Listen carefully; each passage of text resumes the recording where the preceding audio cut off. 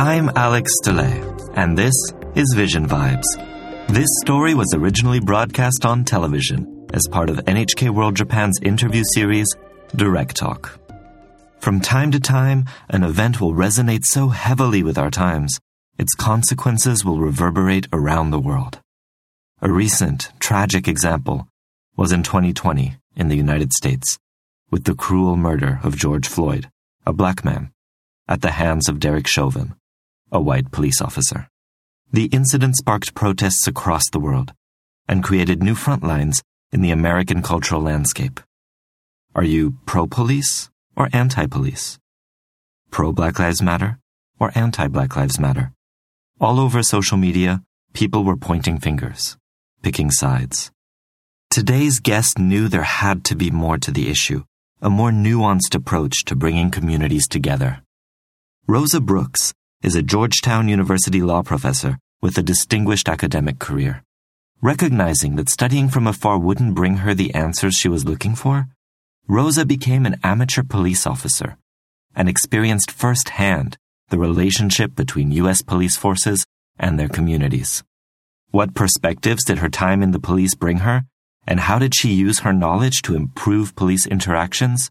Let's join narrator Hannah Barnes and find out on today's episode of Vision Vibes.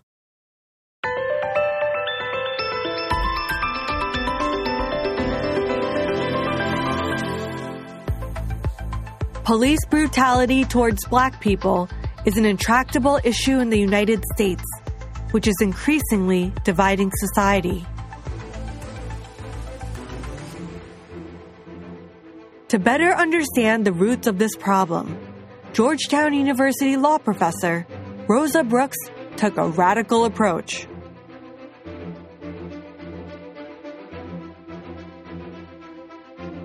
For 4 years, she served as a reserve police officer with the Washington, D.C. Metropolitan Police Department and gained first-hand experience of policing in an American city.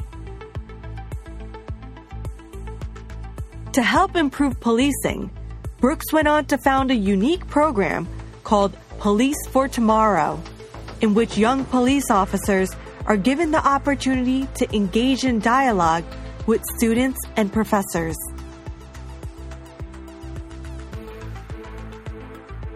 We asked Rosa Brooks to describe the problems she observed in policing and what she thinks can be done to solve them. I do believe very deeply, if you want to change something, you have to understand it first. And I look at a lot of the debate about police reform in this country, and a lot of it involves people who don't know much about how policing works in a more granular level. What are the organizational structures? What are the day-to-day pressures and incentives that police officers have? And if you want to change policing and you don't understand that, you're going to come up with ideas that probably won't work. Rosa Brooks studied at Harvard and Oxford universities. After receiving her doctorate from Yale Law School, she became a professor at Georgetown University.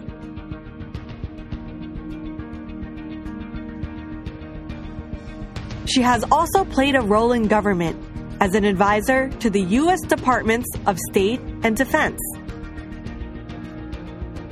In her 40s, with all these career achievements, and while raising 2 young daughters, she decided to become a volunteer police officer in Washington, D.C. In her book, Tangled Up in Blue, she relates her first-hand experiences as a rookie police officer in an inner-city community.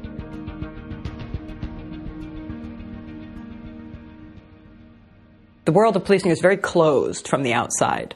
And most people, if you're not a police officer or married to a police officer or the child of a police officer, you probably know nothing about that.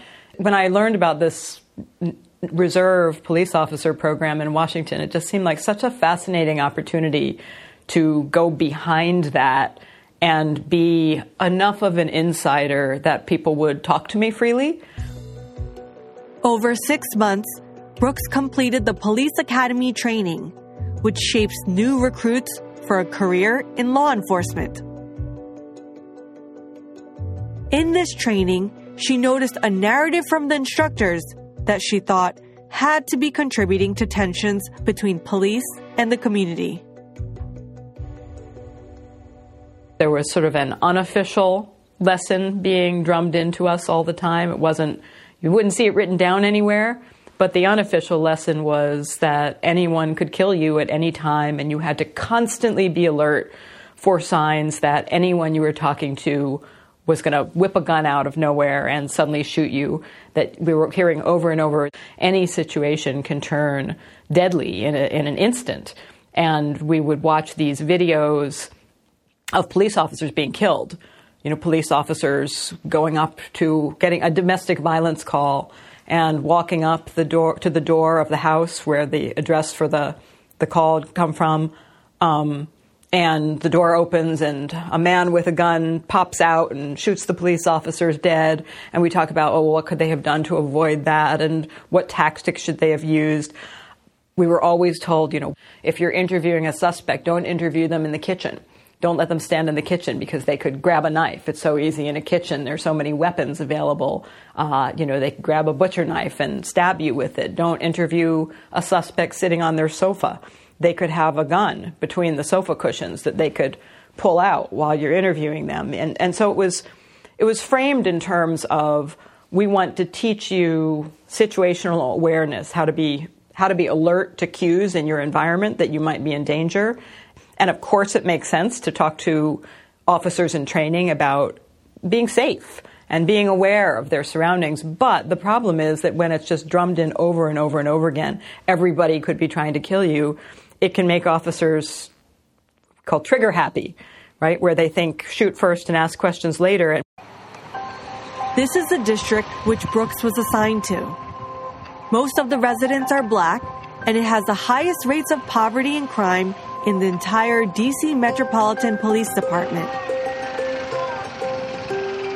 She experienced firsthand how police actions could increase mistrust from the community and spark dangerous consequences.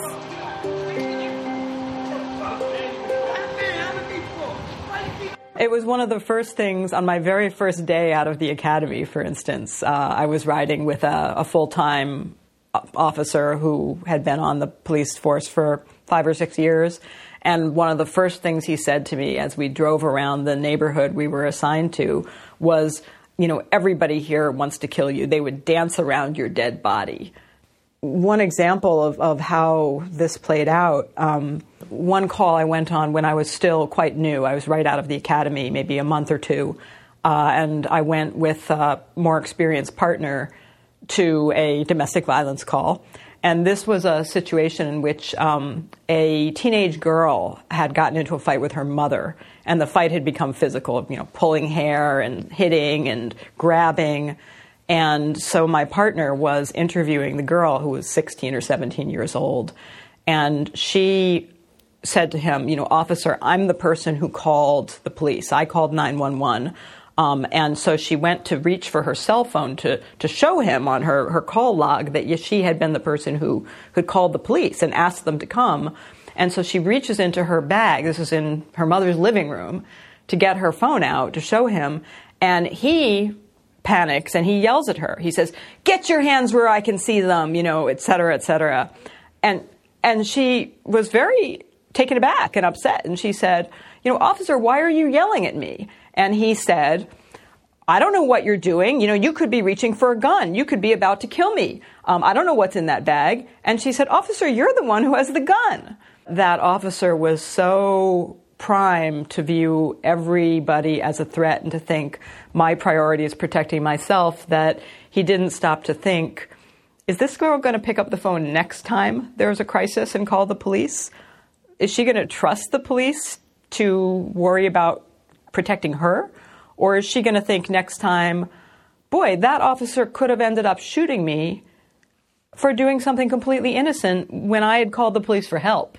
And so the impact of that attitude on ordinary people can really be devastating, even in situations where there's no actual violence ever occurs.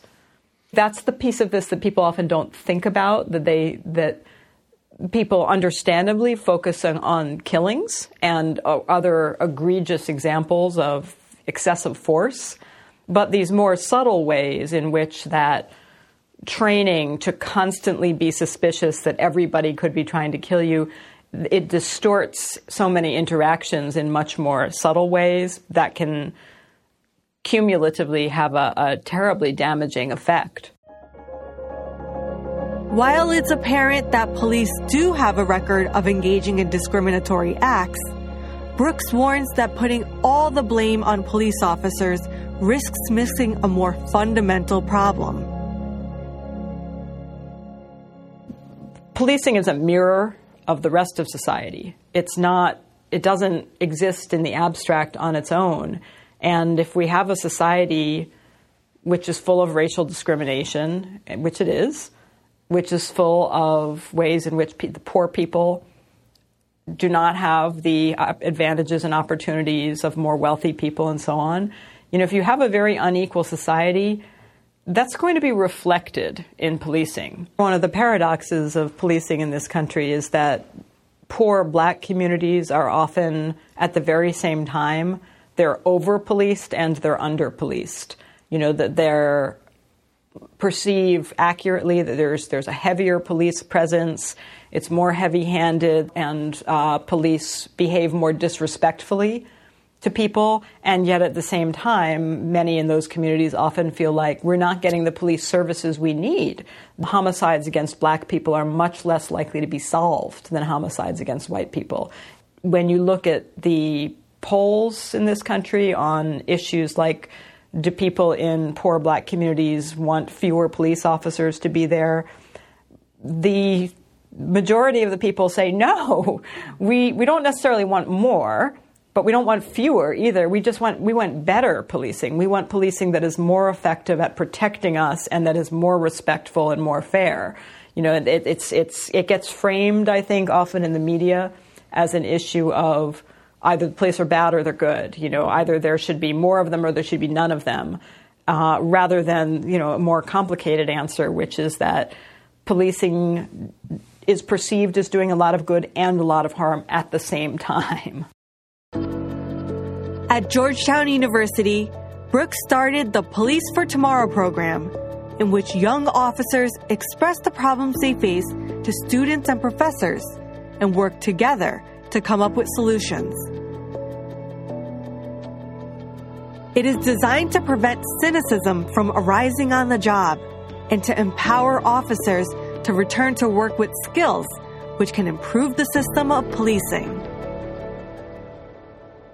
When I was at the police academy, I was so struck by the fact that the conversations that seemed like the most important ones to be having were not about which form you should use for which kind of property.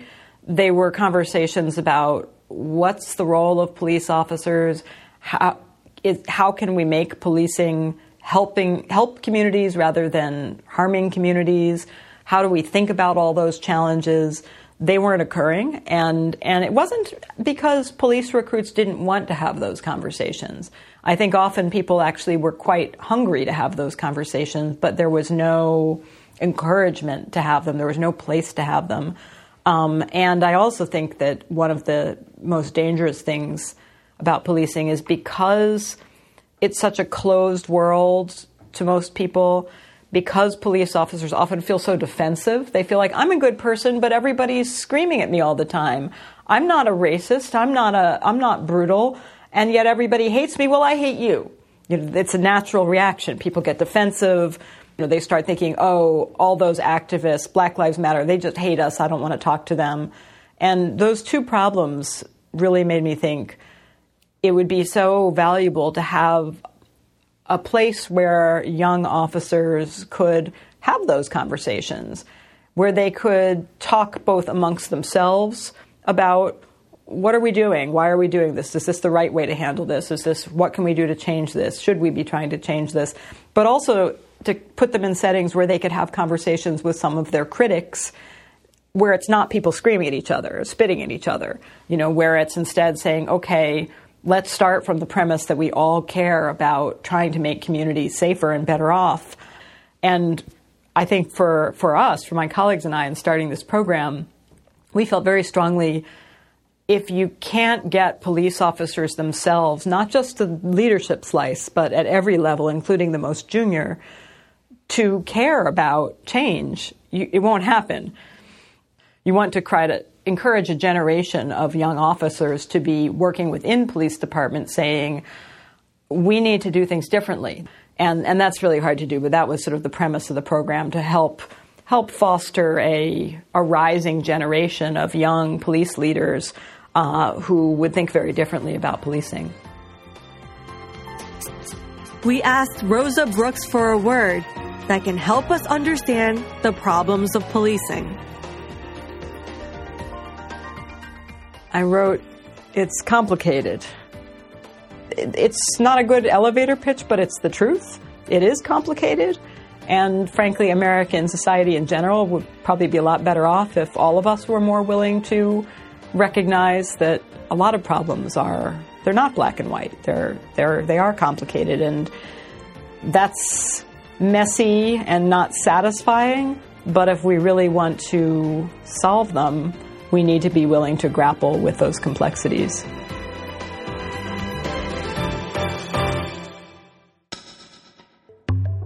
It's complicated. Words often wielded as an excuse by politicians to do nothing. But Rosa uses them differently. She understands that the most impactful social issues of our generation carry complexity, and that only through dialogue and empathy can we work through them. Too often, when it comes to issues like race and policing, we look for shortcuts. We crave a position that we can summarize in one sentence, making us look smart and compassionate without having to do any real research or thinking. Rosa knows sound bites don't solve problems. However strong our beliefs might be, healing starts by accepting that the other side has something valuable to say. Given all the major events going on in the world right now, acknowledging complexity is an important lesson for how we engage with information. Next time you're tempted to adopt an uncompromising stance on something, take a moment to think, is there some complexity I might be missing? And if you can, encourage those around you to do the same. Only by introducing humility and curiosity into our lives can we make room for empathy and ultimately for healing. That's it for today's episode. Thank you for listening. You can find the transcript as well as our other stories on the NHK World website. I've been Alex Stille. Join us next time for more mind-expanding insights from inspiring people on Vision Vibes.